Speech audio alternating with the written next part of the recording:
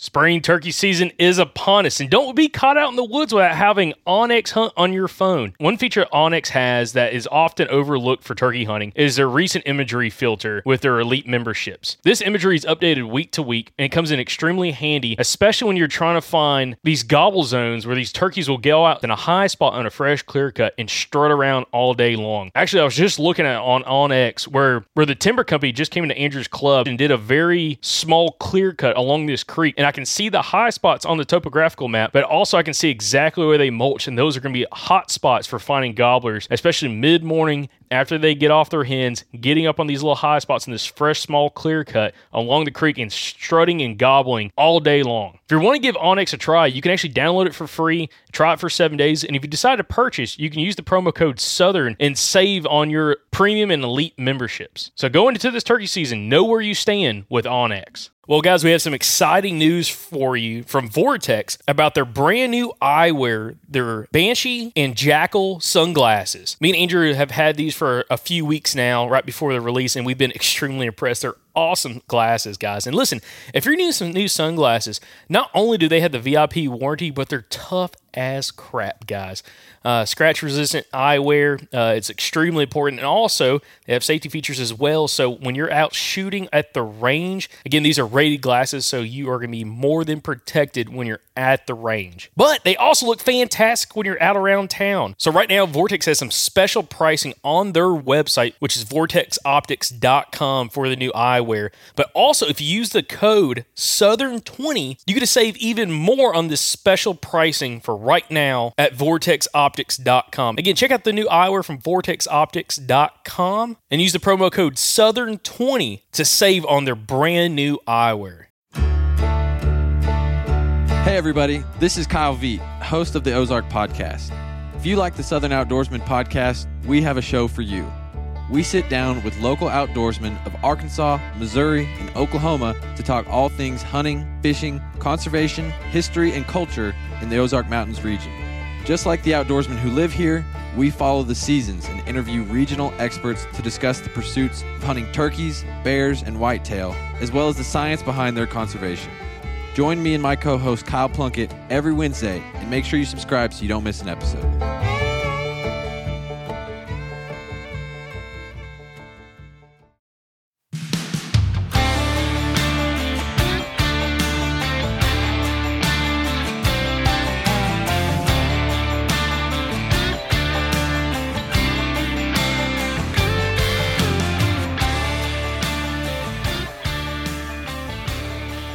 Welcome back, everybody, to another episode of the Southern Outdoorsman Podcast. Jacob, how you doing? Fired up, man. I'm always fired up, especially when you have Josh Driver on the podcast. Yeah, so Josh Driver, one thing I want to jump right into with Monday's episode is the whole idea of like a Buck's core area. And that was the big thing with that episode. And what Josh talked about is a Buck's core area is just a manifestation of what he needs. So it's food, cover, water, and a safe place. That's all it is. And so you can kind of strip away everything else from it. And if you have food, cover, and water in a safe area, you're going to have a buck. Because it's like the area almost creates the buck. You know, it's not like the buck went and found it per se, even though he might have. But like that combination of thing produces that buck, and that's where you find them. Mm-hmm. And that's huge, man. And this is honestly a really good refresher. Listen to that because it's been so long. This was in December 2019 when we originally recorded that. And it was nice going back and listening to it because I haven't listened to it in so long. And just all the little things that I completely forgot about that we talked about in that episode. So it was a fun listen. But what are your thoughts on the core area thing? Well, before we go into that, I'm going to go to the core area. I apologize to all the listeners because I forgot to mention this in the intro for that episode. We are using much different equipment now and got a little bit more tech savvy. So the audio from that episode, it's not terrible. Well, if you're used to like what you've been used to listening for like the last year and a half or so, or last 2 years, or last 3 years, really, it is a little bit different. So apologize about that. It's a little bit different. We're clipping a little bit, recording a little hot. Absolutely. And, a little background noise. Also, I will say this as well. for context for that episode, we were interviewing him during our rut in Alabama, which is in December. Yeah. So we kind of go out of a little bit different perspective in that episode compared to like when y'all listen to it now in September. A little bit different format, but again, there's a lot of takeaways from what Josh is talking about and that he does in September and October that again we can apply down here in the Southeast during this early part of the season, which is great timing for it. But going back to the core area thing, that is a really good point when he's talking about like the area almost like manifests as the buck. Yeah. Like those core areas are going to be good year after year. Like every now and then the buck dies. It may go a year or two without a buck being there. But at some point, you're going to have another mature buck move into those spots. So that's what Josh was talking about. It's like once you find a bunch of core areas that you're getting mature bucks in, it's almost like you have a spot you've got to hunt, at least in that early part of the season, maybe even later the part of the season, kind of post-rut, that you can kind of focus on and kill bucks. And like you said, because he focuses so much time on the core areas, he doesn't really like hunting the rut because it's so, that buck could be, as he says in the podcast, that buck could be here one day, 3 miles the next day. Yeah. And that's also, man, there's so much to talk about with this as well. That also goes into when he's talking about like with these core areas, especially early season core areas, how in his experience hunting Kentucky on public land, you can't, it's kind of hard to like completely blow that buck out of that area where he doesn't come back to it. It's like, it's possible, like definitely enough pressure going in there. Like he may shift areas or, shift areas just a little bit where like, you're not going to see him during legal hours. Like, he's going to be back a little bit farther than that thick stuff. He's going to maybe linger a little bit more before he comes out. But where a lot of guys, and you hear this all the time on the podcast, we hear this from a lot of listeners, a lot of you guys and viewers on the YouTube channel about like bumping bucks and like they're gone forever. You see that all the time on social media, especially on Facebook. People mention all the time, like, man, I bumped the buck. See, ever gonna show back up again? And Josh makes a really good point. A lot of times when that happens, it's kind of getting close to that rut time period when those bucks are really starting to expand their home ranges. And yeah, in that case, if he feels like there's a excess pressure in one area, he might not come and revisit that during daylight hours because he doesn't have to. Or he might just be gone because he wasn't coming back anyway. That's true as well. So you're like, man, he's gone. Like I bumped him and he's gone as well. It's during the rut. So, he's already going to be moving around a whole bunch. Now, every buck's a little bit different. They all have like slightly different personalities. Some are a little bit more homebodies. Some are a little bit more roamers. So that also plays into a factor for it. But I thought that was a really good point about, even in his area, he's like, I'm not worried about bumping that buck when I go in to scout a spot and check a spot. Mm-hmm. He's like, I just don't want to bump him multiple times. Yeah, don't bump him over and over and over again. Yeah, that makes total sense. I love that. And probably my favorite thing, like my favorite theme of what he was talking about was stripping away the basically the logic and the decision making of the deer. And this just for a little bit more context, this is like 2019. So this is when like the hunting beast was like really like I think kind of at its height. Like everyone was talking about like the buck bedding and he's bedding with this wind and he's watching that access point and he's monitoring hunters and this and that. And a lot of people, myself included, kind of fell into this thing of where you're kind of thinking yourself in circles with these deer. You're like, well, why is he doing that? And Josh made the point where it's like, well, it doesn't matter why he's doing it. He's an animal. Like, he can't think like a person can think. He can't reason. He can't use logic. And so if you try to apply logic to what a deer is doing, you're going to think yourself in a big circle because it just doesn't work. Like they don't think like we do. And that directly relates back to what he's talking about, where a hub is just a manifestation of that buck's needs, like, or a core, I meant, not a hub, where like a buck doesn't know what like a hub is. There I go again. Well, I mean a hub too, or a core area. Like he doesn't know what a core area is.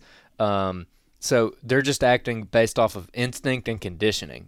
If that buck is laying next to the parking lot, it's because nobody hunts there, and he gets away with it. Is the point that Josh is making? He's like, that buck isn't necessarily going and being like, I know what I'm going to do.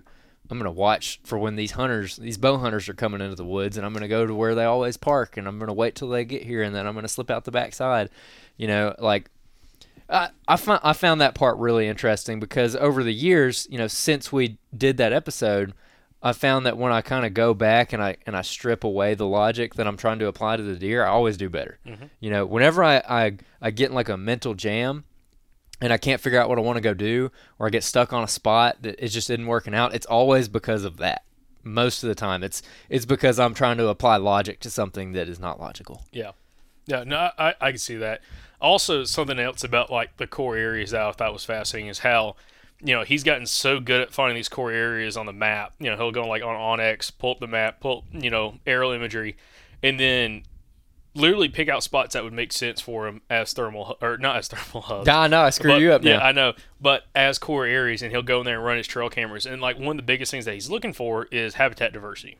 And I'll say Josh's episode has been by far probably the most impactful episode for me and Andrew both, as in some of the things that we've been focusing on the last 4 years. After doing this podcast and interviewing him is, focusing a lot on habitat edges, focusing a lot on terrain features, and focusing a lot on just habitat edges and compounding features. I'll be honest, I don't think we had ever heard about the term compounding features before this episode. Got it. Also, I don't think we had ever heard about before this episode what a thermal hub was, what a high crow's foot is, social hubs, all that kind of stuff. Me and Andrew personally learned that from this specific episode, along with thousands of you that listen to this podcast and been listening to the podcast for a long time. Now, a lot of your new listeners that are listening and watching right now, maybe you hadn't heard this episode previously. But even if you have, it's a really good refresh, like what Andrew was talking about. It's a really good refresher to be able to kind of re-spark your brain and really kind of think about this kind of stuff. Because the way Josh goes about doing it, it's not overcomplicating anything. It's like Andrew was saying, and Josh said in the podcast, you need food, cover, and water. And that security is part of that cover aspect. Yep. With the cover, you're looking for the habitat edges. You're looking for a lot of diversity, so a lot of different plant varieties in one general area. And like in our area, and kind of like what Josh talks about, in areas where there's a lot of logging that happens, like in a lot of the southeast, if you're in any kind of area, rolling hills where agriculture, when it comes to like traditional farming practices, whether it's with cattle or it's with planted row crops, outside of that, the only other kind of that kind of industry in the southeast for the most part is going to be timber harvesting, with a lot of timber company properties, whether you're on a hunting lease, your personal property that you own or have a lease on, or if you're hunting public land, you deal with a lot of that in the southeast. And what Josh is talking about is trying to find a lot of those habitat diversities in those kind of areas where maybe you have a couple different age clear cuts coming up to each other, where you have one that's a fresh clear cut or 2 or 3 year old clear cut. You get that one that's 5 or 6 years old, and you get those pine trees that are growing back there now 10, 12 years old, all around some of these SMZs, these streamside management zones, where you have these hardwood drainages kind of all fingering through it. So you have a bunch of different habitat edges all in one spot, and that's the kind of things that he's kind of keying in on. That has all the habitat diversity. It's got great food sources with all those clear cuts and also mass crops there, and also potentially, especially if one of those hardwood drainages, one of those SMZ streamside management zones, there's a very good likelihood that one of those has water in it at some point. If you're in a drought, of course that stuff can go dry, but if you have some kind of stream, creek, retention pond, something like that can hold water, he's got that there as well. So he's got everything in one spot, and once you kind of notice that, and you can pick that up on a map, you can kind of walk yourself into some of those positions in order to get on deer. And that's something that I think we've had a lot more success with after this podcast, is looking for that kind of stuff and really using it to our personal advantage and killing a lot more deer because of that. Again, because of what Josh has talked about in this specific episode. So again, it's been highly impactful for us, not let alone all the listeners that's previously heard this episode and actually implemented what Josh has talked about. Also, I'll say this, when it comes to his trail cam strategy, I thought it was really interesting. So when we originally interviewed Josh, it was probably 3.5 months or so before we had interviewed another gentleman who's from Alabama named Jeff Homan, who's been on the podcast a couple times now, maybe. Yeah, that was episode 122, and we actually did that as a classic, quote unquote, throwback episode last year. Yep. So a lot of people probably heard that one. And that episode was, I think, titled like Backtracking Bucks with Jeff Homan. Yep. Where he uses trail cameras. He does a lot like what Josh talks about, but he kind of does it in a slightly different way, but he will throw trail cameras out in those highly diverse areas where we have a bunch of different habitat edges all in one spot.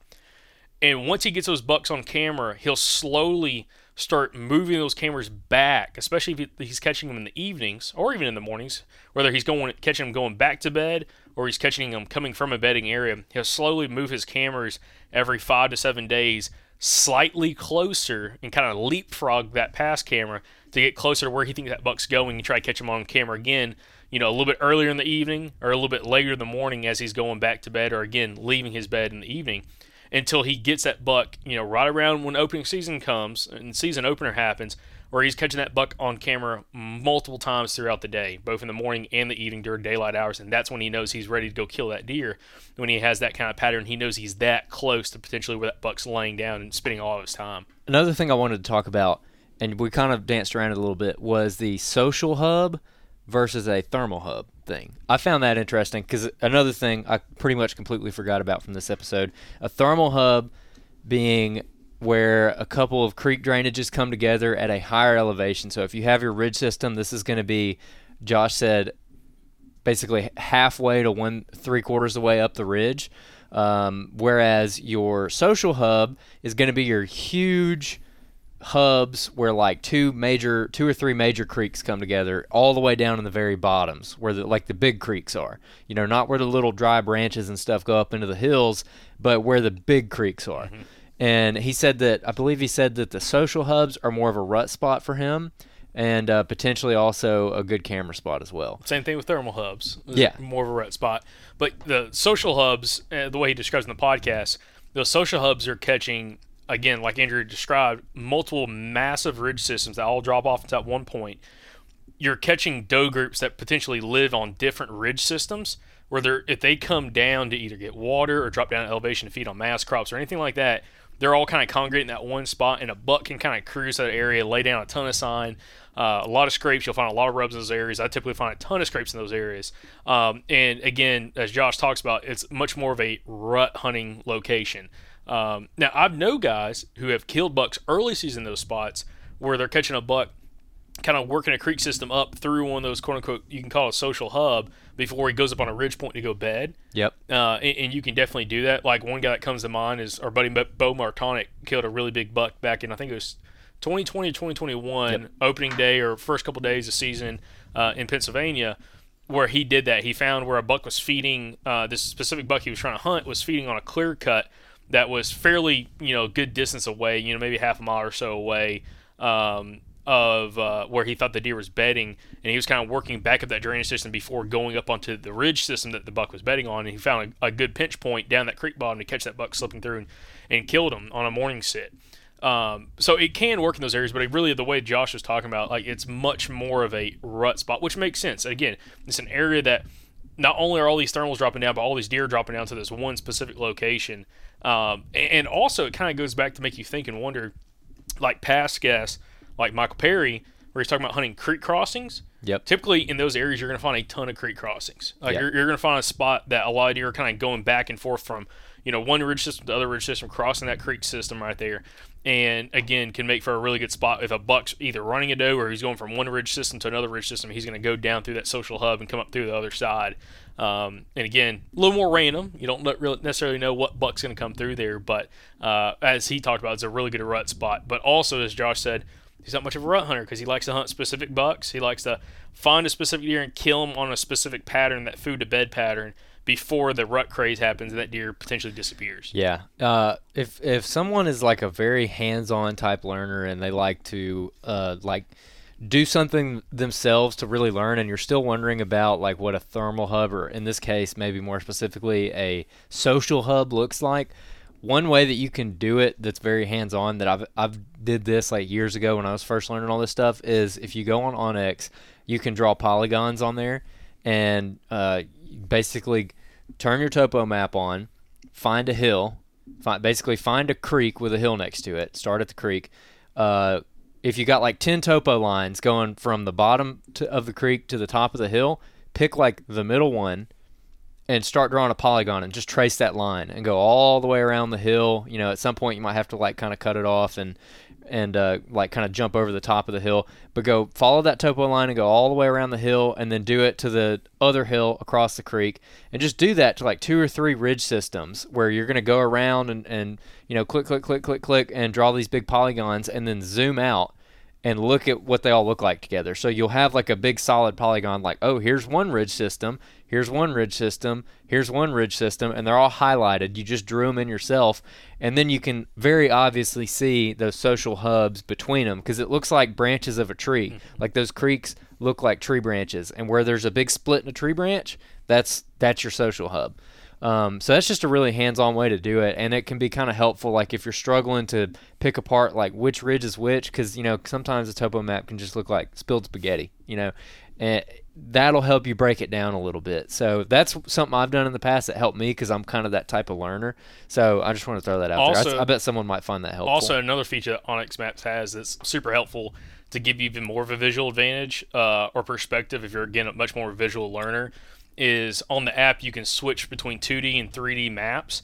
If you switch to the 3D maps on like the lower right-hand side of your phone, you can actually pan up and down, and you can actually see like a 3D model of what everything looks like, which will help you out even more so, especially if you're more new at trying to read a topo map. Yeah, that'll help you figure out a topo map. Yeah, and that's really nice because especially if you're in kind of hilly country, when you roll it back and you're kind of looking at the horizon in that 3D maps, you'll see all the ridge systems. You'll see all the ridge points and everything in and around that area, and it really will help you even quicker look at and try to figure out, is this one of these social hubs, or are you looking at more of a thermal hub that's a little bit higher up in the ridge system, and you can see it really, really easily, especially, again, if you're newer to reading topo maps and you're not comfortable reading topo maps is another great way to kind of cheat the system a little bit and kind of speed up that process, that learning process along the way. Yep, absolutely. Man, one last thing about Josh before we get into some other stuff is he's like the poster child for just like having the utmost confidence. it cracked me up back when we recorded it, and now again when I listen to it, just like the utter confidence he has. He's like, well, I'll just wait for the win and I'll go in there and kill him, And he talks like very matter of fact. He's like, I'll wait for that and then I'll kill him, Yep. And I just found that interesting because he's a good example of guys who just like they got their thing dialed. They know how to do it, and he goes out and he finds the beds, which is something that I've struggled with. I've never really had success doing that. Josh has. Kind of goes back to the thing about different things work for different folks. But also Josh, again, going back to like applying logic to stuff, he also had the confidence in those beds. I think partly because he doesn't necessarily follow the wind-based bedding thing. He's like, they find a bed and they're going to bed there if they want to. If he wants to bed there, he's going to be there. It doesn't matter what the wind is, And that's something that, looking back, I think of all the beds I've found, hundreds of beds over the years, that's the only explanation. Because when you try to make it work in your head, again, you sit there and you start thinking in circles. Yep. And I think that's one thing that maybe gave him a lot of confidence and kind of gave him an edge is again, just not letting yourself apply that logic to the deer, and man, just the way he talks about it so matter of fact. I'm like, I want to get there one day. I want to be able to talk with that amount of confidence. Well, what's hilarious when you listen to that episode, and it was again you, me, and Mike were on there. Then he talks about the buck, that 164-inch buck that he killed that was like bedding next to that little river. Oh yeah, and like when he shot it and everything, that we all went, like, ooh! At the same time. I mean, at the same time, it was like choreographed. It was hilarious. So and like when we were listening to it today in the truck, kind of getting a refresher on this episode because it's been a while since I've listened to it. I was laughing so hard at that. I laughed at that part. And but again, this is like an extremely impactful episode. Like this is, if someone ever asks us, of all the episodes you've done, like what is like top 1 or 2 episodes that you'd recommend for new listeners? It's this episode. Every time. It's this episode. Yep. It might not apply directly everywhere. If you're in an area maybe without all the topography features and a lot more flat land, you can still focus on the habitat edges. No matter whether, if you're in the big river bottoms, you maybe don't have the clear cuts, you don't have all those kind of habitat edges, but you can find fallen trees. You can find where windstorms have come through or tornadoes have come through and blown a lot of timber down. That makes a habitat edge. That makes an edge that deer will use. And you can kind of look at that and play off that. Now, the thing is, with those kind of areas, it's a lot more boots on the ground because some of that won't show up on a map. Some of it depend on, your maps for that area and how Onyx looks in your area. It may not show that, so a lot of times you just have to walk into one of those spots, and then you realize that, hey, man, there's some really nice edges, habitat edges inside this expansive hardwood timber down these bottoms that maybe I couldn't see from the maps, but when I got in here, I could see it. I could see how the deer are using it, and then I can kind of go off of what Josh was talking about and applying it. Now, another thing I forgot to mention earlier, I was kind of going this direction, I got sidetracked, is Josh's perspective on running trail cameras. Now, he is a diehard trail camera user when it comes to, he's checking those cameras every 5 to 6, 7 days. And if he doesn't have a buck on it in that time period, especially a buck that he wants to shoot, he's moving that camera. He's not just leaving it there. And he mentioned, it's a good quote from this episode, I'm not letting the buck hunt for my camera and try to find my camera in order for me to get him on camera. I'm hunting for that buck with my trail cameras. Like, I'm moving him until I get him on camera. If I get him on camera once, okay, well, I'm going to keep moving him until I get him on camera multiple times with some kind of consistency on a consistent basis, and then keying in on that, and that's how he's building his confidence in order how and when to go about hunting that buck, picking his tree in the whole 9 yards. I'm glad you remembered that. That was a great quote. Like, I'm not going to let the buck find my camera or something like, or like people are waiting on bucks to find their cameras. They should be finding the bucks with their cameras. Yeah, and this is a really good aspect and a really good point that if you're hunting private land in like some of these states in the southeast that do allow baiting, and you've got corn piles or rice bran or whatever you have dumped out for deer, whether you're using a feeder or just dumped on the ground, that big buck shows up and it's 2 hours after dark. Don't try to kill that buck on that corn pile. I mean, start backtracking, kind of using like from episode 122 with Jeff Homan and what Josh Driver talked about in this episode. Start moving those cameras back in the direction that buck's coming from in the evenings until you try to catch him. Maybe you move it 100 yards further back and you catch him 45 minutes sooner. And like, okay, cool. Now you kind of leapfrog again another 100 yards and try to catch him on camera again another 45 minutes sooner until you get to the point that hopefully, of course, he's still on your property. Now, if he's off your property and coming to your property after dark, you don't have anything to work on. But if you are in a bigger hunting club, you're on a bigger lease, or you're on public land, you could actually do that. But especially for the guys on private land, hunting clubs, leases, private farm, if you can run bait, implement that. Don't wait for that buck to miraculously show up on your bait pile during daylight to go hunt it. Try to backtrack that buck a little bit further as long as you have the property to do so in order to catch him on camera, and then you'll have a lot more confidence trying to hunt that buck, especially if you're trying to kill him early season before maybe some of your neighbors get opportunities at him. Yeah, absolutely, 100%. I love it. I love it. So we got a lot of other stuff to talk about too. So we covered the Tennessee velvet hunt last week. We had a dove hunt. We had a great dove hunt. Shout out to our buddy Kyle Sides from Mossy Oak Properties. Yep. We were able to go hunt his place, and man, that was a great shoot. We had a really good time. Got some dog work in. Man, it was fun. It was like the nicest opening day of dove season of my life. It was overcast. It was kind of breezy. There was times where it kind of settled and got real like muggy. Yeah. But hey, look, I didn't get sunburned, and I get sunburned every year on opening day of dove season. Yeah, it was like 85, 88 degrees. Overcast. It was like a vacation compared to what we've had. And then also, you mentioned this, you're like, man, this is the most like laid back dove hunt I've ever done, because typically when we've hunted public land on dove shoots, like you got to get there at daylight or before daylight to kind of quote unquote claim your spot of where you're going to sit at on like one of the dove fields. Versus with this, we all went out to lunch. There's like 20 of us, counting the kids and everything. Mm-hmm. We all go grab lunch.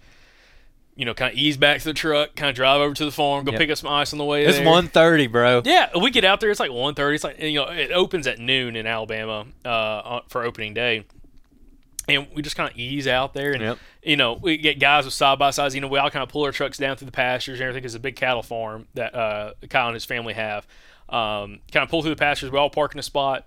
They got a few side by sides running people out to this big dove field.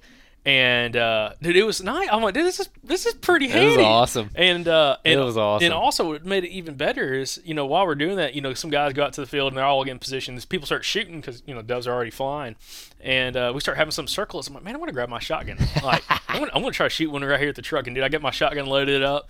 Had two flying over the tree line. I'm like, oh yeah, this is it. And dude, they flew by, dude. Perfect, just crossing shot. First shot, dropped one. I'm like, oh, it's gonna be a good day. It's gonna be a real good day. Right there at the truck. Oh, dude, it was. I'm like, that's my kind of dove hunt, man. That was a fun hunt, dude. Yeah. That was a good way to kick off hunting season, man. Or at least my hunting season. You already kicked yours off. Yep. But so we did that, and then we've been doing a little bit of scouting slash spot prepping at the club. I think we got a lot to talk about right there. A couple weeks back, we talked about it on here. Me and my stepdad, Mike, went out and we found some feed trees, basically. We found no white oaks that we could see acorns in. I couldn't see them with the binos. I was carrying some 8-power binos.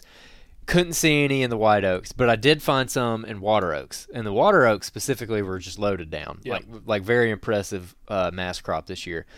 Same thing with red oaks. Found them in some red oaks, found some persimmon trees, and we wanted to go back and prep this one particular spot just because it's kind of, speaking of like a compounding feature, there's a pine thicket with a ditch coming out of it that kind of empties out right where there's a water oak on the edge of that thicket. It's a little SMZ. It's got some timber on it. Yeah, it's got a little bit of timber on it, but it comes down out of the pine thicket and empties out right there. There's deer traveling on it. There were scrapes there last year when we initially found it. We found it when we were blood trailing a doe I shot out there last year. And there's a creek crossing, so it's adjacent to the creek, and there's a pretty nice creek crossing that we also found with that doe last year. And this oak is just kind of like right there on the edge, and I think it's going to be a really good spot where you're going to have deer traveling the edge but also coming down out of the pine thicket. So again, you get that T-shaped travel where they're kind of intersecting each other. And then also I think you're going to have deer parallel in the creek. So it's just got a lot going for it. And there's also some more oaks in there kind of around that creek that you'll be able to shoot to. But more importantly, it's just going to hold deer in the area. So I wanted to go back in there and basically prep that spot because the timber's pretty thick. Like there's a good understory and it'd be just kind of difficult to get a shot. So I brought the pole saw in there. And we went in there and started prepping that spot, and dude, we got it looking good. Yep. Good. We got two nice lanes cut. You'll be able to see a lot. It's like a big 4-trunked maple tree that kind of comes up and splits. Like they're never going to see you up in there. You got great cover from both sides. It's just a spot just made in heaven, man. Now, we prepped it, and I'm probably going to hunt it a bunch of times and never see anything. That'd be my luck. But threw a camera out, too. Made a little open up the scrape. Few cameras out. Well, in that spot, we threw a camera out, and then we threw another one on that creek crossing. One kind of neat thing about that spot, too, is that it's also kind of a natural pinch point. Just because of how the creek meanders through there, and it's kind of channeled out a little bit, and it's kind of dug out some channels that are up in the woods a little bit. And it's not like a hard pinch point or anything. It's not like a bluff, but it does kind of, I don't know, like persuade movement, I guess. Yeah, one thing we've noticed on that creek, on that property is it's a very shallow creek for the most part. I mean, with hip waders, you could walk up majority of the whole creek without going over hip waders, but some of it's very gradual. Like the land is really gradual coming down to the water, so like you can easily just walk right down, and that's where you find a lot of crossings at. And other places like what you're talking about, where it's a little more meanders, a little bit more, it's got a little more curves to the creek, and it cuts out the bank. You got a 3, 4, 5 foot tall bank. Even though the water's not very deep, the water might only be 16, 18 inches deep. We don't really see or haven't really seen a bunch of crossing on those little drops. It's like they're kind of working their way a little bit further around until they get to a much more gentle slope to cross the creek. Which is pretty nice. And again, in that spot, you've got one of those cut banks right adjacent to the tree stand, probably 40 yards from the tree stand. Yeah, exactly. It's probably more like 30, 35. And when we were walking in there, we brought Tiffany and Piper with us because Tiffany wanted to be out there with us and kind of see where we're hunting. And Tiffany's very interested in actually trying to kill a deer this year. She actually asked if I could put her in for some SOA hunts. I was like, heck yeah, I can put you in, and I'll be your guest. Like, this is gonna be doubling my odds, bro. Dang, that's a good point. That's why you should get married, dude. Yeah. So we were walking in. We had prepped the spot the day before, so we went out. What was it? Sunday and Monday, because of Labor Day, and we had prepped that spot the day before. We were going back in Monday to change the cameras out because we put 2 cell cams out, and neither of them were working. So we went back in to go ahead and change it. And you and Mike were like kind of behind us, and me and her were walking up front, and we were just kind of walking and talking, and we got to basically where the tree stand was, and she didn't know where we were, but I was like, hey, you see how like the creek meanders? And I'm explaining that. She's like, she basically said something like, well, would this be like a pinch point? And I'm like, yes, because of how the creek comes in right here, and you see how it like pinches in and how we're naturally just kind of flowing through this one spot. She's like, yeah, like we just kind of, it's like the path of least resistance. I was like, well, there's the tree. And she was like, oh my gosh, because the tree was like right there behind us. I'm like, this is what the deer are going to, like, that's how the deer perceives this. They're just going to be kind of meandering through here, hopefully. And they're just naturally going to want to walk around the edge of this cut bank that they can easily climb over, they can easily jump down, but it's just easy walking for them, if they don't have a reason to not walk there. And so I just thought that was kind of cool, like with her, that was kind of fun. No, that is a hot tip that some people might have just overheard or overlooked, is when you're out scouting and you're walking areas, especially whether it's flatland, whether it's hill country or mountainous stuff, when you're in a spot and you're like, man, this is pretty easy walking, especially if it's an area that's in general isn't super easy walking. If you start looking down, you're going to see deer tracks. Like the deer, like if you are taking the path of least resistance when you're scouting, a lot of the deer are going to do the exact same thing. Mature buck may or may not, depending on the time of the year, but your general deer, your does, your young bucks are going to be on that path of travel as well. So that's a really big thing. If you're walking through a pine thicket and it's crazy thick, and you get to like a little opening, a logging road or something like that, or old skid steer road that cuts through that pine thicket, you're going to find deer sign, you're going to find scrapes, you're going to find rubs there, and you're also going to find trails on those opening areas just because it's a path of least resistance for those deer. And again, down those river bottoms, those creek bottoms, it's like you were kind of like meandering through, and it's like, there's kind of scattered deer, so the second it pinches down, it's like, oh, okay, here's a lot of tracks. Like they're pinching down this one spot.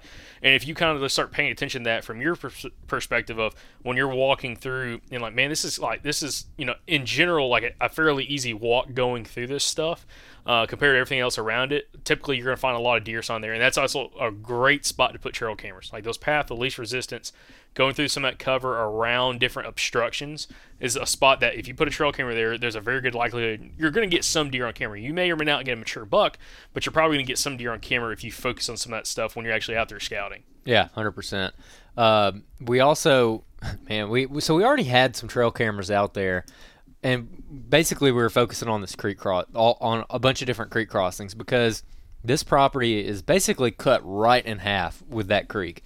And so, obviously it stands to reason that if deer are going to be going back and forth across the property, they have to cross that creek. Mm-hmm.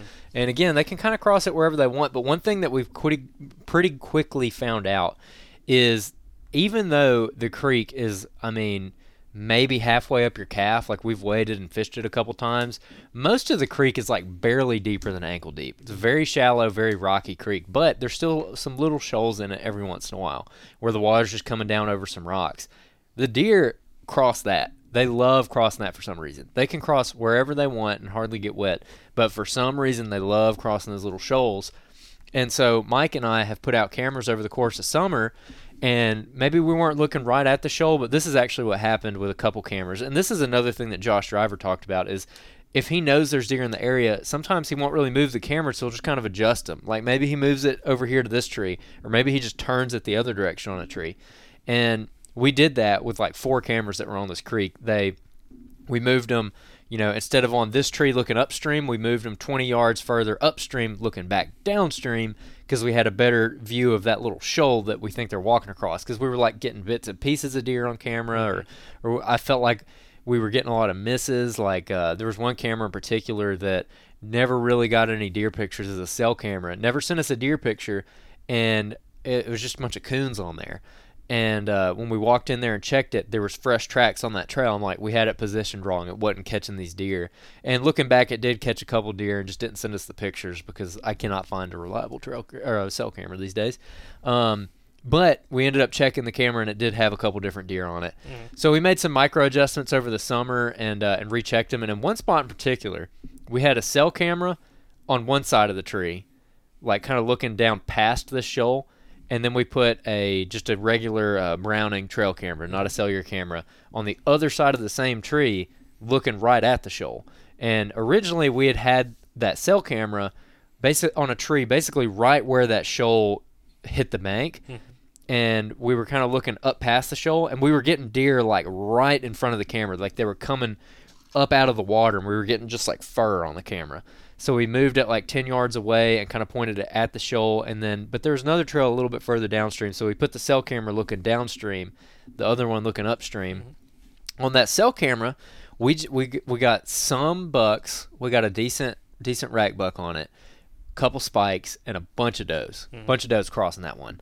And I was telling Mike, because he was kind of discouraged about it. He kind of sounded discouraged about what we were getting on that camera. I was like, let's go check that other one, because I really think that there's bucks, because we were getting like small bucks crossing that. I'm like, I bet they're in a bachelor group and the bigger bucks are walking across that shoal, and Mr. Subordinate over here is having to walk through the chest deep water because Mr. Biggs over there, walking across that shoal.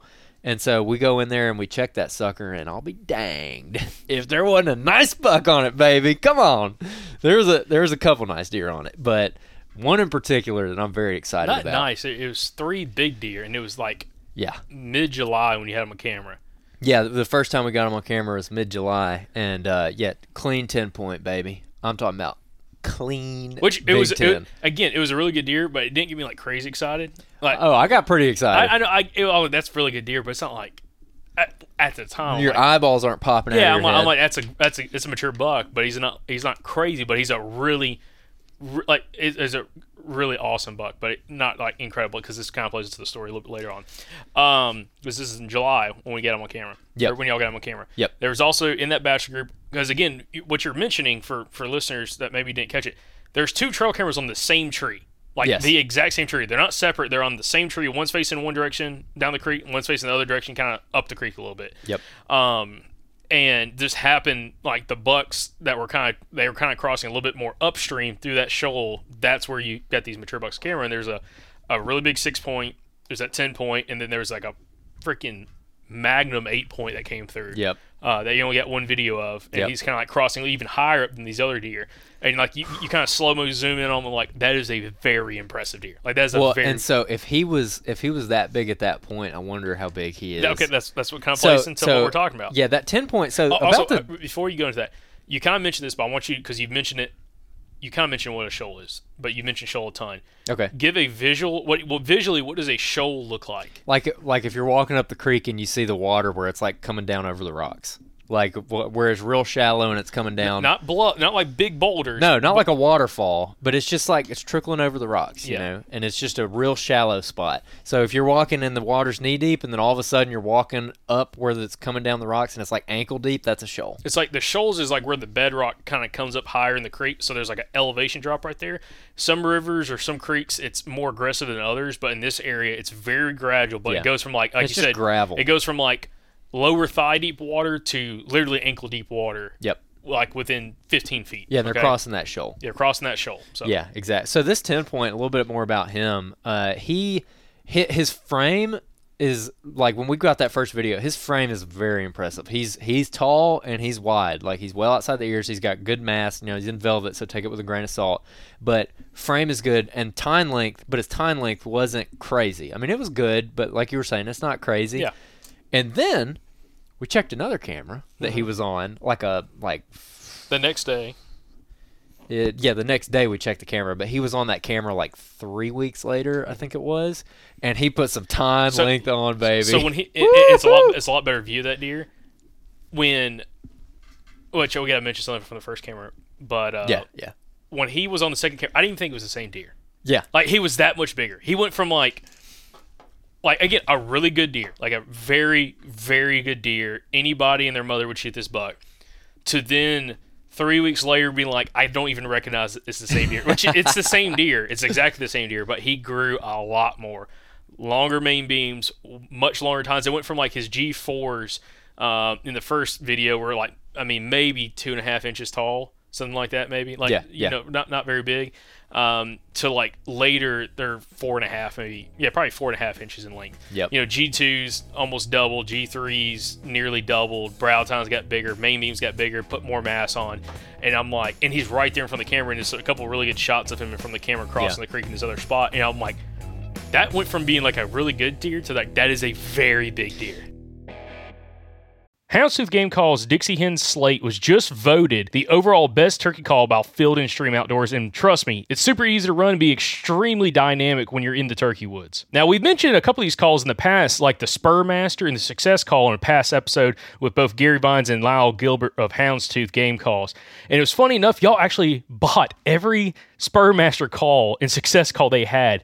Now, pay attention to their website. They're going to have some more come up in stock in the next few days. So when they come available, make sure you get one if you did not purchase one before they sold out last time. Both the Spurmaster and the Success Call are fantastic for hunting high-pressure turkeys, whether you're on a hunting club where you have a lot of other members hunting those same turkeys, or if you're on public land. Again, both of those calls will make you sound a little bit different from everybody else and be a lot more subtle in your calling technique and be able to really help close those distance with those gobblers. So if you want to give Houndstooth Game Calls a try, go to houndstoothgamecalls.com, use the promo code SOP24. Again, promo code SOP24 for 15% off houndstoothgamecalls.com. True Lock Chokes has been made in Georgia since 1981 and offering a wide range of chokes, over 2,000 different chokes for all kinds of shooting activities. You might be wondering why you'd want to purchase a True Lock choke, and it's to improve your shotgun performance, absolutely guaranteed. And as a great example, we have Andrew Maxwell here. And Andrew, you've had some pretty good luck, again, kind of switching out chokes and trying out the Precision Hunter choke from True Lock. So, Andrew, what's been your experience so far?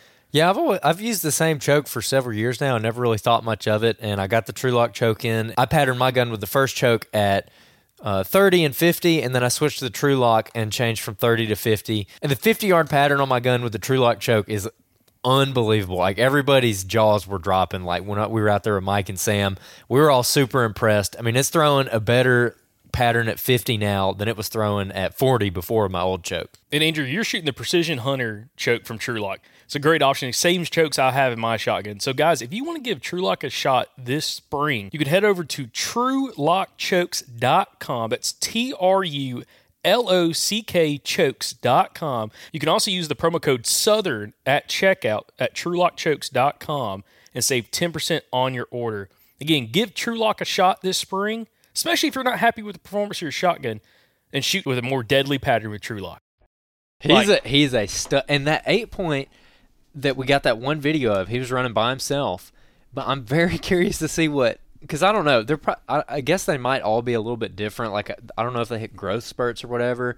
I'd love to talk to a biologist about that. But I would love to see what he might have turned into, because he just swoops forward. He's huge. Well, see, that 8-point during that same time 3 weeks previously is like size-wise, frame-wise, as big as the 10-point was 3 weeks later. Yes. So it's like you said, is it a different growth spurt, or is truly did that buck had 3 or 4 more weeks of growth?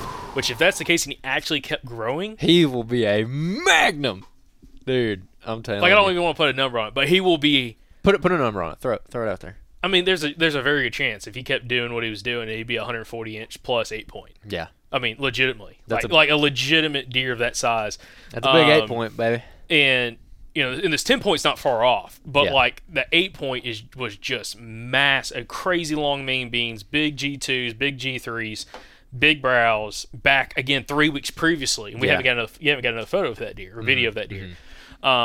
Which is just crazy. Again, because it's like, okay, like if there's a deer like that running around out there, like I might need to get a spot in this club next year. Because I'm a guess. I get to go like 1 or 2 times, maybe the whole year. Dude, if you basically live on the edge of the club, dude, you can hunt it so much. You can hunt it like every day. Yeah, just burn the whole place down with all my scent. But honestly, also another interesting factor, not interesting, but interesting thing that we noticed on the very first video that we had at the 10-point and the 6-point that were kind of like hanging out together, was that the 10-point, when it was middle of the afternoon, probably 4 o'clock in the afternoon, late afternoon, and he's like walking out in that water, and he starts dipping his antlers down in the water. Oh, that was cool. He's not even drinking. He's like dipping one main beam in the water. He picks up, drips off, then he'll walk a little bit more, and he'll dip the other side in the water. And I'm like, I'll put this on the video podcast so people can see it. Yeah. So So another reason, go to YouTube, guys. Yeah, go to YouTube if you want to see it. He's dipping his antlers in the water. It's cool, and it's super fascinating. Like, it's because that's one thing. That is one of the biggest reasons why I love putting trail cameras on video mode. Oh,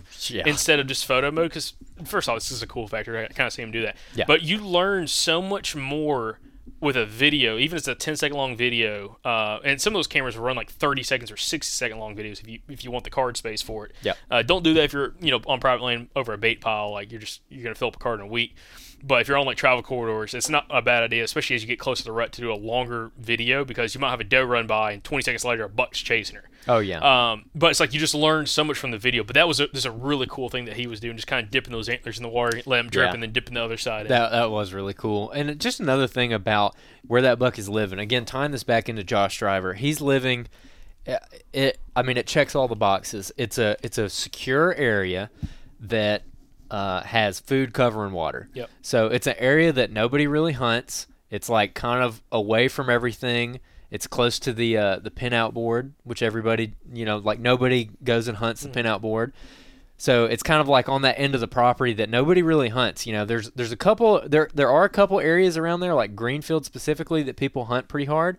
But where he's hanging out, he's flying under everybody's radar. Yeah. And if you look at that area, that kind of northern end of the property, it's very diverse. So you've got different age pines, you got thin pines, you've got fresh cutover, you've got 8-9-year-old pines that are really thick underneath. Mm-hmm. So it's got everything that he needs, from a diversity standpoint.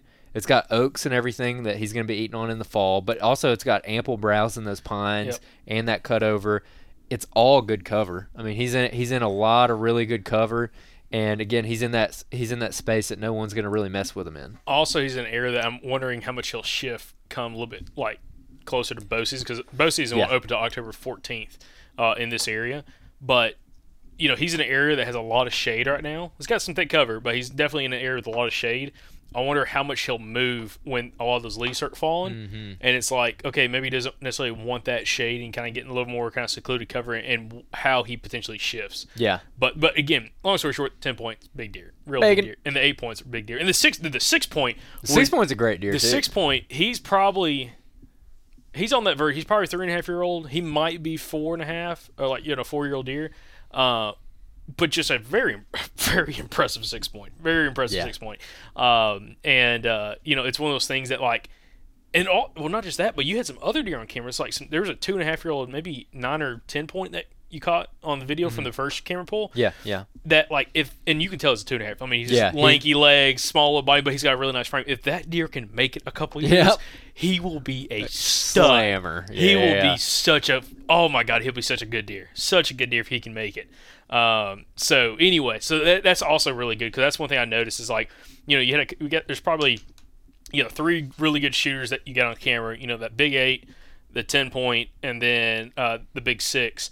But you've got a lot of other you call them your up and coming bucks. Yeah. Up and coming bucks. Yeah. That if they get another year or 2 or even 3 on them, you're gonna it's another great crop of deer.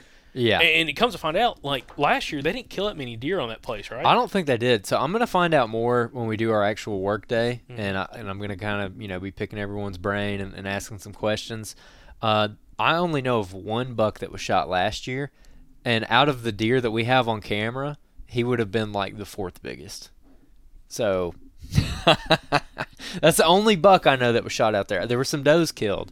But the only buck that I know of that was shot out there, and I got a picture of it, he would have been probably the 4th, maybe the 5th biggest. Let me tell you something funny. So last year we ran trail cameras out there, and you picked up a couple nice deer, but nothing that really would get me fired up to pay what money you pay for in this club. Nah. Okay? Yeah. And it's all of a sudden you just kind of shift a little bit on the property, and there's bucks that were probably shooters last year, no doubt, that just you never got on trail camera. Yep. And you had trail cameras in the vicinity of where these cameras are. I had them close, same ridge system in one case, and then just on random creek crossings and stuff, and then or actually road crossings specifically last year. I had them on road crossings, and I got after season I got a nice 10 point on camera. It could be the same deer. I'd have to go back and look and see if he did. He blew up massive. Yeah, he might have. And it was in the same general area that I had him, but. Yep. So there was that deer, and then I got a blurry video of a buck running from some dogs. That was a good deer. There was a good deer. You can tell he's got a good frame, but you really can't tell anything about him. Mm-hmm. And other than that, I got a big 6 on camera last year that was kind of borderline. And I don't know if it's the same 6 we got on camera this year, but he was okay. He was I was looking at that deer, and I was like, if he comes by, I might shoot him. I'll just have to see how I'm feeling at the time. Yeah. But other than that, I didn't get a lot of good stuff on the camera, and I almost switched clubs, but I thought about it, and I was like, you know what? I haven't put a lot of time into this club yet. I didn't run cameras out here last year like I should have. Mm-hmm. Now I've got a year of history with the place. I have a year of knowing where I hunted, but also have a year of knowing where everyone else was hunting the whole time. Mm-hmm. So now I can kind of fine-tune it. And so I think we talked about this last year. It's that, hey, year 2 of a spot, that's when you're really starting to dial. You know? That's what Kevin Tullis talked about going to another episode that we've done. Kevin Tullis, I don't remember the episode number he was on, but we did a whole episode of how he hunts hunting clubs. He's a guy from Alabama. He's been on the podcast maybe a couple times now, but he's had a ton of success killing really big deer on hunting clubs that kind of fly under the radar of a lot of other hunters. And he always talked about year 1 was kind of a little bit of a crapshoot. You're just kind of learning the property. You might luck into one, but really you're trying to figure out where everybody else hunts year 1, and you're taking that information into scouting for year 2, and then year 2 is when you capitalize on those big deer. Yep. And that you're kind of in that kind of space now after knowing where a lot of guys hunted and where they didn't hunt. And the funny thing is where we're that the Big 10, the 6, and those 8, that 8, and everything's all on camera, is a spot that we turkey hunted, and we actually found that spot during turkey season and walking through, and we're like, dude, this sets up perfectly for early season. Yes. You get the oaks there, you get that kind of little rugged terrain, you get the water, you get the pines, you get everything in this one spot. And it's like we were walking through, and there was some old rut sign, but some really big trails. I'm like, dude, this got to be the spot. And you have a camera kind of down there off that little spot and down the creek, and got some really good deer on camera. But also it shows you a little bit about having patience in a spot where, like, if you are focused on one of these creek crossings, it's like just because you're shooting at one creek crossing doesn't mean they could be crossing behind the camera. Yeah. Especially in this area that's fairly rocky. So, like, you don't have tracks in the water. You don't have tracks on the edge of the bank typically. So it's more so just kind of going off of, like, you got to almost get out of the water and walk up on the banks to try to find the tracks.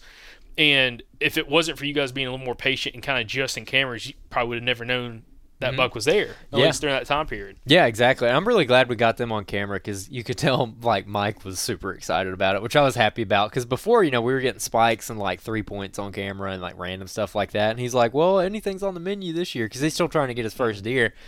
And I'm like, yeah, I know, but, like, I promise there's bigger deer out here. Like, let's just give it some time. Yep. And, yeah, dude, when I saw that 10-point walk into the frame, I was like, oh, yes. Oh, yes. Yeah, I mean, for sure. And it kind of goes back to, like, the second camera pull that we did the next day when we got him. And, again, he's still running with that 6-point, and the 6-point got a little bit bigger, too, but didn't nearly grow as much as the 10-point did, and the 10-point's just impressive. God, it's such a beautiful deer. And I'm trying to think. You got him on camera. What was the date on that? Like the 14th? It was mid-August. So he's probably going. He might grow a little bit more, but he's probably just kind of going through like that hardening process before he sheds the velvet. And actually, you thought you had one deer. It might have been that younger 10-point or 9-point, whatever, that was running on the first camera pool. You thought he might have been hardhorn by then. Yeah. Looking at the video. Well, no. That video was from like September 2nd. Okay. So it was like the night before we pulled that camera, I think, is when he came through there. Mm-hmm. And it's hard to tell because it's kind of foggy, but I mean, his antlers compared to the other deer that we had, they just look like real sharp. Yeah. And so I think he might have shed. I'm not super, like, I don't know if I'd bet money on it or not, but because it seems kind of early. Mm-hmm. But then again, I don't know. I don't really know when they shed velvet in this area because I didn't really run cameras out there like I should have last year. But it just goes to show that no matter if you're hunting public or if you're hunting a club or a permission property, like, you should always look at wherever you're hunting as a multi-year investment, in my opinion, because you're going to get, like, the better stuff out of it year 2, 3, 4. Like, that's when it's going to really start paying dividends, is when you got some history with it and you're like, oh, now I know what to do, and that's kind of how I feel with the club now. So we found him. Now it's just we got to stay with him and hopefully predict where he's going to shift to. I think he's going to shift, but I don't think he's going to shift that far. I think I know where he'll be, and hopefully getting him killed. When the time comes. So. Awesome. Well, we get some Q&As. Yes, sir. We got some Q&As. I'm excited about it. Yep. So real quick, guys. Again, this segment of these breakdown outro episodes, kind of going through some Q&As. So you guys can go down in the show notes or in the description of this video if you're on YouTube. Click the link. It says for listener Q&A, you can leave us a question that we'll try to answer on these outro episodes. We've had a bunch of them come in. They've been great. It's been one of my favorite segments, and Andrew's one of his favorite segments as well, of doing these breakdown outro episodes for you guys. So again, you can check that out. Super easy. Down the show notes, you can leave us the questions, and we'll try to answer a few of those each week on these outro episodes. So, all right, first up, we got J.R. Posey on here. He's saying opinions or tactics on hunting ridge tops. What you got, Jacob? So, in my opinion on ridge tops, and this is something that definitely Shane Parker can talk a lot about at a very high level, is with ridge tops, of course, like any terrain feature, they're not all created equal. With a ridge top, I think one of the most important factors, especially depending on the time you're hunting it, is where you're almost hunting like what's called a ridge top hub, where if you looked at like a spoke on a wagon wheel, where you have like the center of the wagon wheel and you have all the runners going out. Think of a ridge like that, where maybe you're not necessarily hunting like an overly long ridge, but you're hunting a ridge system where you can kind of get to that high spot where there's a bunch of other secondary points dropping off in different directions. Those are typically really good spots. You're typically going to find some kind of community or primary scrape in those areas, and also just different overall buck movement up to those spots. And that's a spot like Shane Parker, who's been on the podcast quite a bit. He's going to be on the podcast here coming up very soon. We're going to actually be hunting with him in Georgia.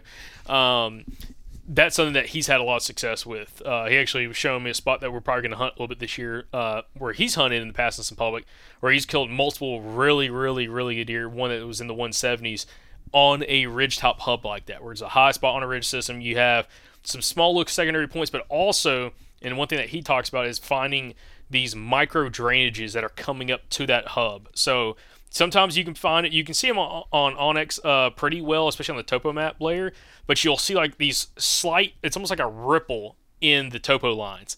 And that little ripple that, again, doesn't look like much, that's a little micro drainage that's kind of running vertically up and down that ridge system, and a lot of times those bucks will like to use those to kind of go up and down elevation. So I know he's had a lot of success kind of hunting those specific ridge tops. But what about you? Yeah, I would kind of second that. Outside of hunting your typical saddles and stuff that are up high on the ridges, the ridgetop hub thing is something that I'm wanting to learn more about, and it's something that we'll talk about with Shane here on an episode pretty soon.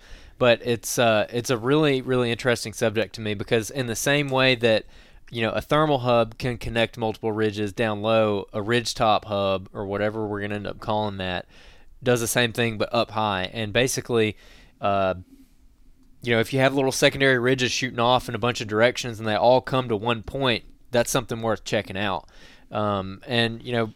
Maybe we'll do a video on that, like our Patreon or something. Also, I think we actually do have a video on that on our Patreon. I think I might have done one of those little mapping tutorial things on Patreon that covers this. Yeah. Also, another thing about like hunting ridge tops, ridges can be so different. You could have like some real tight spine ridges, which may only be 20 to 30 yards wide at the very top, and they're real steep. You could have one that's a little bit more like a plateau, where it's a big, flat, wide ridge top and kind of drops down fairly steep. You could have a little bit more of a rolling hilltop. Typically, a lot of the guests that we have on the podcast that have success hunting ridges and hunting tops of ridges don't necessarily sit right in the middle of that ridge, like right in the slap middle of it, but they'll get to one edge or the other. They'll get to that one, slight drop or the other slight drop, where they can kind of shoot down the hill, down the side of the ridge, but they also can kind of shoot back up into the middle part of the ridge or up on top. And a lot of times, from what a lot of the guests, and one that comes to mind is Justin Houston, who's been on the podcast a few times, from Alabama. Sometimes those bucks will kind of side hill around, especially if they're hitting feed trees or going back to bed or even leaving a bed in the evenings. And then sometimes they'll kind of pop up on top or come over from the other side of the ridge and kind of feed up on top. So to me, that's a really good thing, not only for early season, but also can play out during the rut as well, where you kind of get off the side of that ridge. You're just over the edge of it. When you climb up your tree, you can shoot to the top of the ridge. You shoot off down to the bottom of the ridge, whether you're bow hunting or rifle hunting, and you can kind of cover two different sides of that ridge system versus sitting on top, which is fine. But if you're sitting on top, you can only see what's around you versus off the sides of the ridges, which typically you're going to see a lot of that movement just off the edge of that ridge. So, pay attention to that as well if you're scouting. Mm-hmm. It's all about connectivity too for me, or travel direction. So, like if I were going to hunt a ridge top or some feature on a ridge top, I would have to look at it and think, where are they coming from? And where are they going to, and try to connect that from two different directions. Like the example I think we did last week, where in a certain spot they were coming up the hill to a certain area, and then they were also running the side of the hill, and where those two travel paths kind of meet, that's going to be a good spot, obviously, because you've got multi-directional travel. So same thing would apply to a ridgetop like that, and that's why the ridgetop hub thing is good, because you're having deer that are coming from multiple different directions that they could come from, and they all kind of intersect in that one spot. The same way that if you wanted to hunt people, you would go and you would hunt a major highway intersection.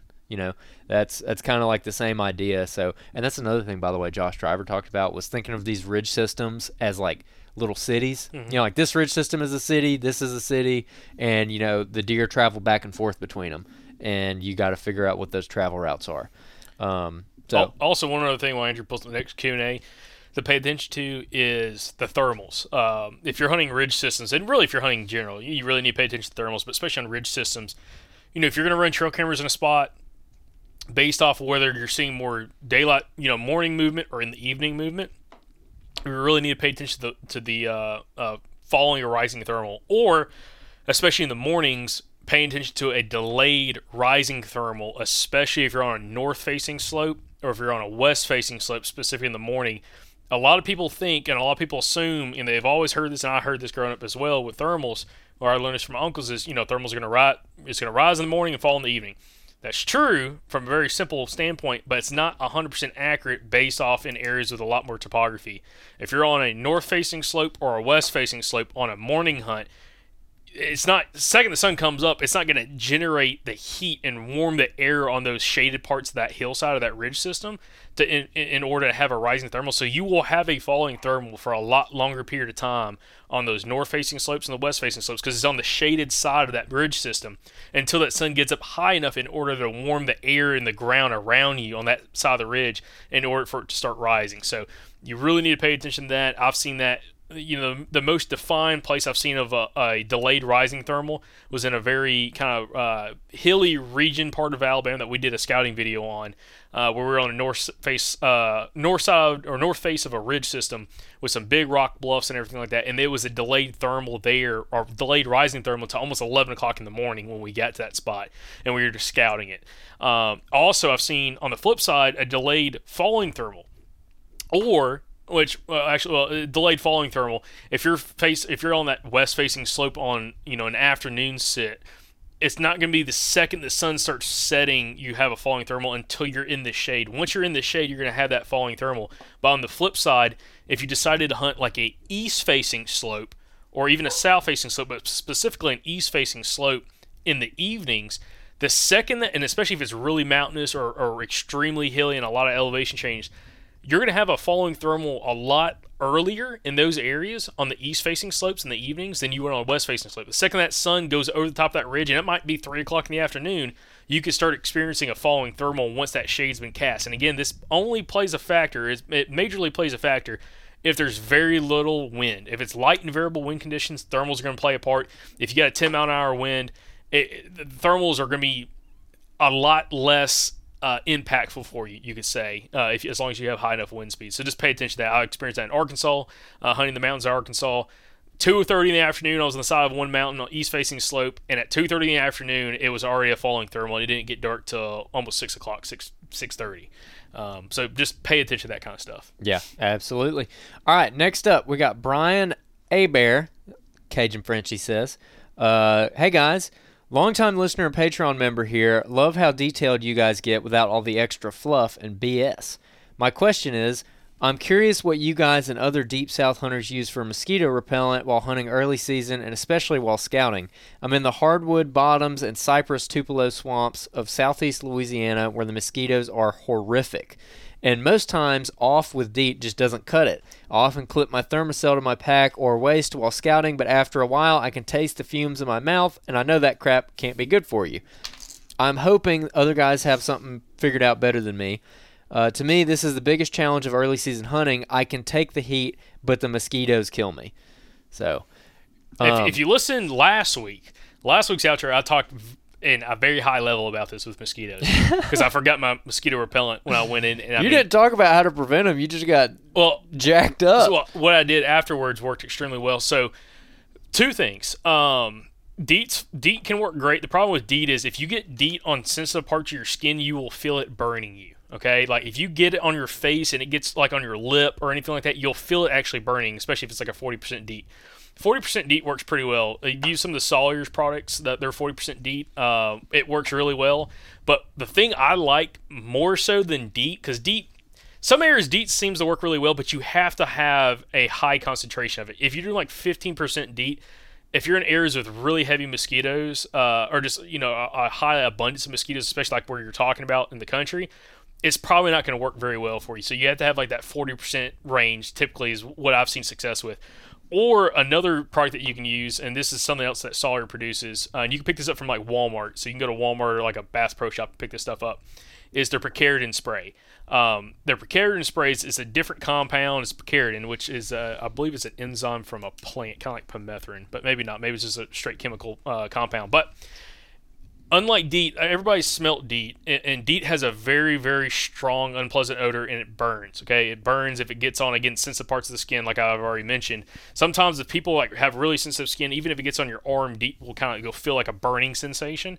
The picaridin doesn't have the awful smell. It's almost like a sweeter smell. I almost kind of like explain to people, it almost smells like sweet corn, which is kind of weird. It has like a sweet smell to it, but it's also safe for skin. So you can put it like on your face, you can put it on your arms, you can put it really all over you on your clothing as well, and it'll protect you from ticks and mosquitoes, and I've had tremendous success with that. So I've actually used that in areas of like Tennessee, Alabama, like kind of low-lying water areas. I mean, mosquitoes are ungodly. If you're down like that South Delta area of Mississippi or Arkansas and also Louisiana and also parts of Florida, South Carolina, every state.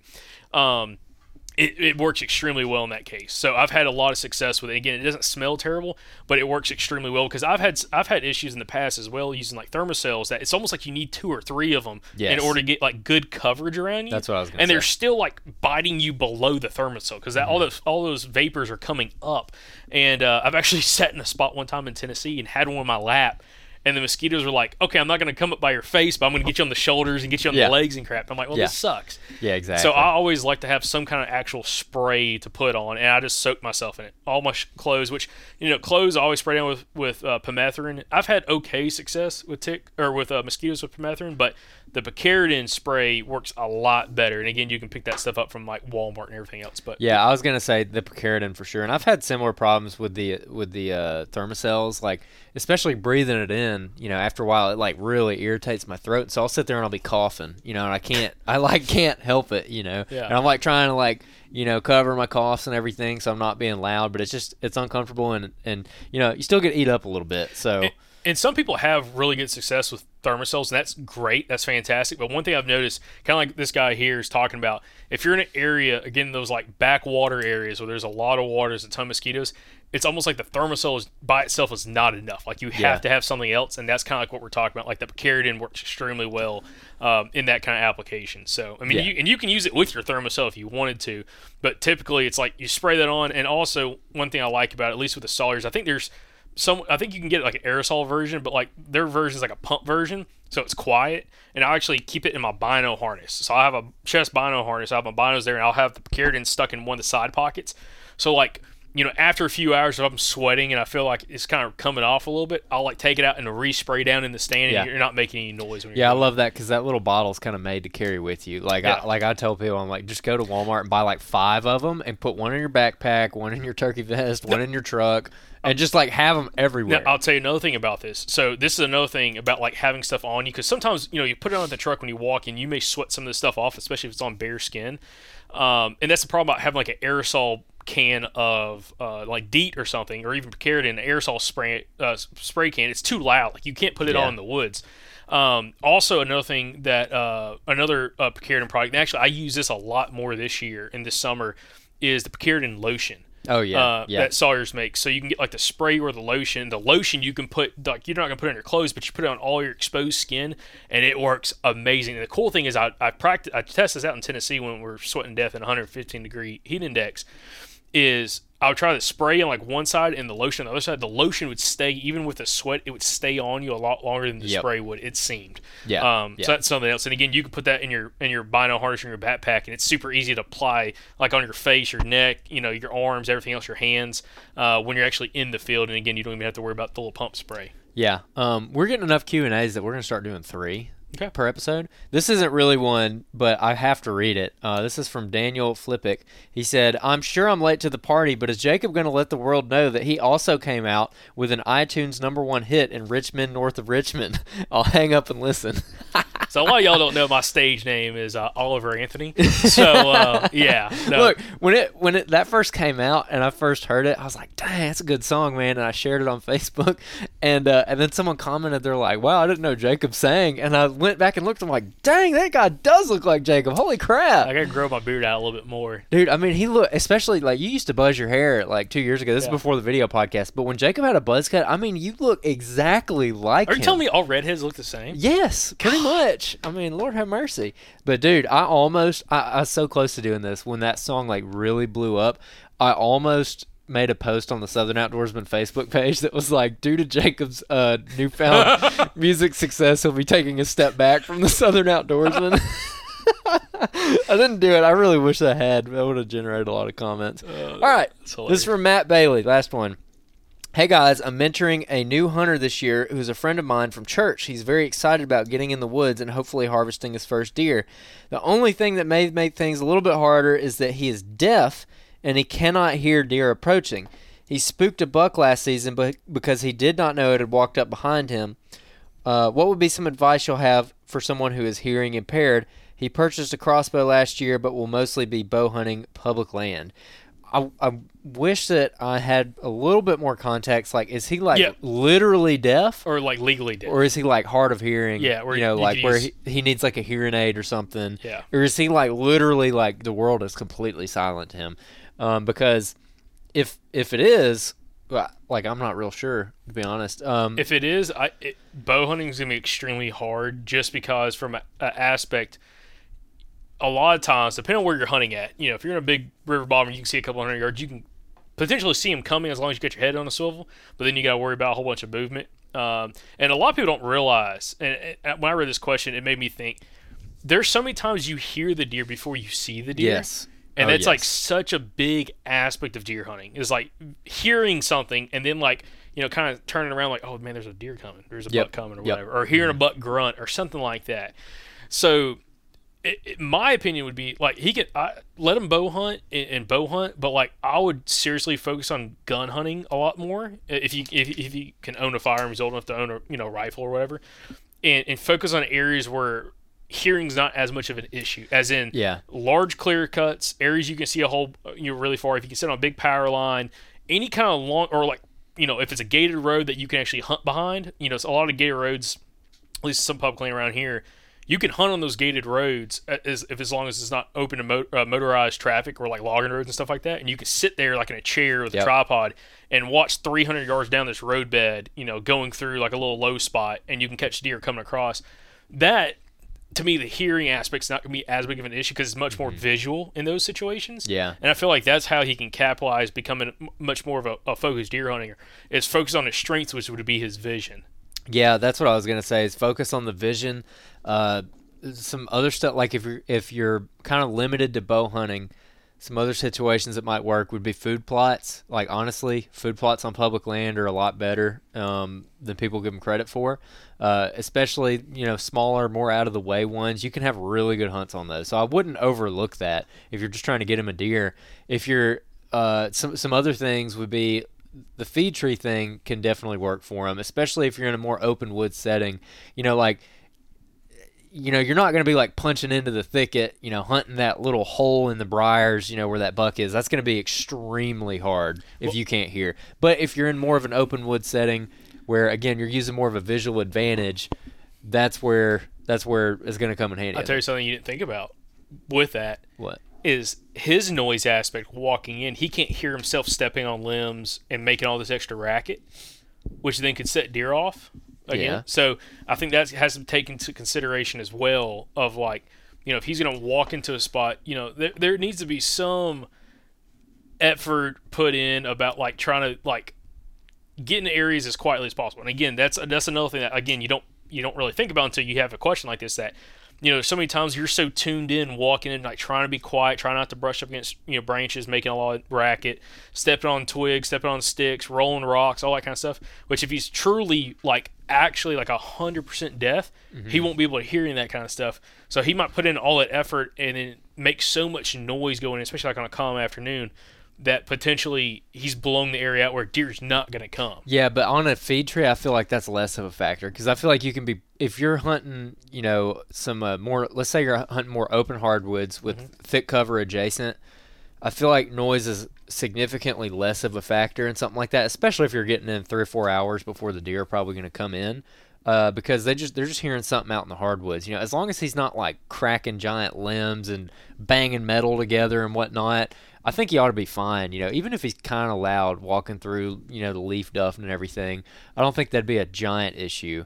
Now, if he does have some hearing, like there are, but he's just like has, I don't know what the term would be, like hard of hearing, I guess, where he's like he has a hearing impairment, but he's not completely deaf. I mean, there are things like obviously like hearing aids or whatever, but like game ears or whatever, something like that might help. But yeah, I don't know. That's a very unique question, man. I wish you luck. That's awesome that you're getting him out there and taking him hunting. That's probably really awesome for him. So good on you for doing that. And I hope you guys get one this year. Mm-hmm. So I'd be very curious to have you right back in and kind of maybe give us a little more context and let us know how your season goes, because I would love to know if y'all end up getting on some deer. Yep. Now we got some new reviews we got to read. Yes, sir. We got some new reviews. So, Jacob, you want to give them the spiel on all So, of course, iTunes? appreciate everybody that's been leaving us reviews. So, on iTunes and on Spotify, you can leave us as a 5-star review. They don't allow written reviews. But if you listen on an Apple product, iPhone, iPad, something like that, if you could take 2 seconds out of this podcast and go leave us a 5-star written review, specifically a written review. I mean, if you just leave us a 5-star review, I'll be super happy. But if you can leave us a written review, that's really awesome because we love not only reading it, but it also helps us out a little bit on the show. We're about to hit, I think we're one away currently, at least as we're recording this, from 1,050 reviews. Yep, that's right. But it's awesome getting some of the feedback from you guys, and that's another huge thing you do. Of course, always to share the show. That's the biggest thing you can do to help the podcast. Share the show with friends, buddies, the family, the whole 9 yards. But also, if you leave us a written review, it's also a huge deal. So we try to read off some of the new reviews. It's been a few weeks since we've read some, but we've had quite a few come in recently, so we'll kind of knock some of those out. So, hooked up. This is from Justin, Deep South Bama. Hooked on phonics for deer hunting. That's a Michael Pike reference for all the listeners out there. Absolutely love this podcast. I've listened to all or almost all of the 500 plus episodes with these guys. I feel like I've learned so much about hunting alongside these guys. The questions they ask are these extremely successful hunters down here in the South leaves me with barely any questions at all. If you still have questions about something, simply reach out to them, and they are great, down-to-earth guys that will help in any way. From hunting terrain features, scent control, hunting thermals / wind, bedding, feed trees, and so much more, this podcast will make you more educated in the woods. If you have just a little bit of luck, which I don't have, you will definitely be more successful. Thank you guys for all you do for us Southerners, and even making a career change to help educate us Southern hunters, or us Southerners, to learn how to chase that whitetail. Happy hunting and roll tide. Maybe I need hooked on phonics. I kind of struggled with that one. But Justin, appreciate that, man. That was a fantastic review. Roll tide. War Eagle, baby. There's a freeze warning down in the plains this year. So, all right, next up. All right. Oh, this is a great one. So this title, this is 5-star review. Dusty off my dad's teachings from your podcast. This is from T Cook 911. At the 1436 mark, you guys have no idea how refreshing it is to hear all the conversations you have between you guys and your guests. I have a lot of catching up and listening to the podcast. I have a lot. I can't talk. Hooked on phonics worked for me. Yeah, we need to save that. We need to save that as a button on here and just start. My gosh, that would be so good. So I have a lot of catching up and episodes to listen to. I'm 49 years old and grew up hunting everything with my dad at a camp he started in the 70s. After he passed, hunting that area hasn't been the same. I am 3 years into my own 180-acre lease with potential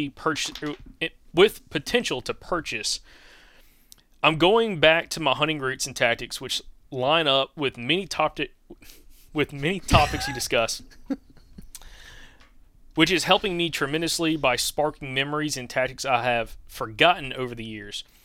I am more excited now than I can't talk. Man. I can't read. I am more excited now than I have in many years. My 18-year-old daughter is even seeing my excitement. She has hunted with me her entire life, and she has been hooked since harvesting her first deer at 7 years old. Please keep what you're doing and never change. If you ever want to come to South Mississippi, you kind of names off some places, give me a call anytime. Hopefully I'll be able to share a listener success story harvest from my daughter this coming year using information I gained in the short time of... What is that? He meant to say listening. Okay, it doesn't help, guys. I can't read. Jacob can't read. And also when y'all misspell stuff tremendously bad. But anyways, it's just a typo. But yeah, in the short time of listening and following your various channel formats. Man, you struggle with that. That's an awesome review. I really hope that you get a deer with your daughter, man. That's awesome. Yeah. And I appreciate you writing that in, and keep us posted on how you do. Definitely reach out if you have some success this year. Yep, I gotta read this one. So if you're a long-time listener, guys, we've had some historical reviewers. Okay, it's always been the reviews. Always leave us new reviews, and this is one of our favorites by far. This is from Thicket Cricket, who's a long-time reviewer, a long-time listener to the podcast. 5 stars. 601 time to get 601 time to get thick in the thicket. Won't be long now. Nice, crisp, cool mornings. Leaves falling. Leaves falling. Golly! I'm dragging your target buck across your back 40 fence. Hashtag fear the chirp. Man. I'm not going to let you read any more of these. That's hilarious. Golly.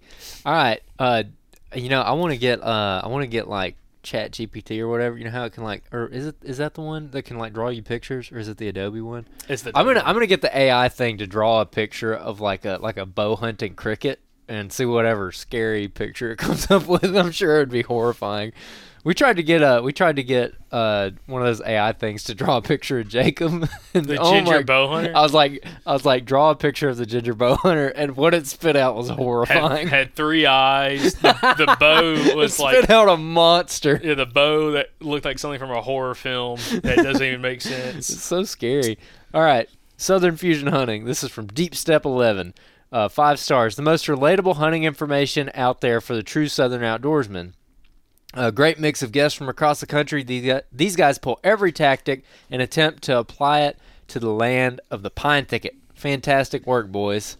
Appreciate it. Awesome. Appreciate all the reviews, everybody. We'll get back to reading those every week, especially now that we're rolling into deer season. And hey, by the time this drops, deer season's underway, and I know Georgia. So y'all definitely be writing in with your listener success stories. We're going to be looking out for them. So excited to see the brand new listener success stories rolling in from this year. Which you can fill that out in a lot of these episodes. In the show description, it'll have a link on there to fill out a listener success form from our website, or you can just go to the southernoutdoorsman.com, and there's a tab on the website talking about listener success stories, and you can fill it out, send a photo in, a story, and we're actually going to be doing monthly drawings with a couple different companies to give away some free gear from new listener success stories that come in each month. So we're going to start, even if you kill deer in September, you can submit it. It'll go into the October drawing. We'll do one for October, November, December, and probably in January as well. Yep. So super excited about that. Love seeing the news stories. We've been posting at least 2 to 3 listener success stories on Facebook and Instagram every week now for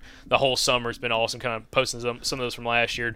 We look forward to doing the same thing this year. So hopefully this episode, again, Josh Driver's episode, has been extremely impactful for you. If it has, again, share the show, guys. Share the episode, share the show, friends and family, the whole 9 yards.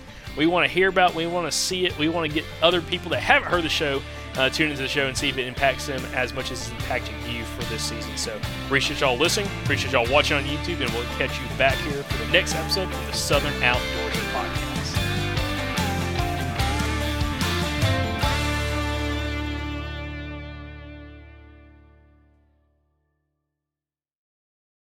All right, guys, we're starting to get kind of close to summer here, and you know what my favorite part about summer is? The Mobile Hunters Expo. Y'all heard us talk about it a lot last year, and we actually got to meet a lot of you guys at that expo. Well, we're excited to announce we're going to be there again. This time it's going to be in Dalton, Georgia, June 28th through June 30th. We are going to be there all 3 days. We're going to have a bunch of past podcast guests there. We're going to have a booth where you can come by and grab some merchandise, and I'm sure we're going to be recording all kinds of podcasts there. If you're unfamiliar, the Mobile Hunters Expo is the place you need to be if you are the kind of hunter that listens to this podcast.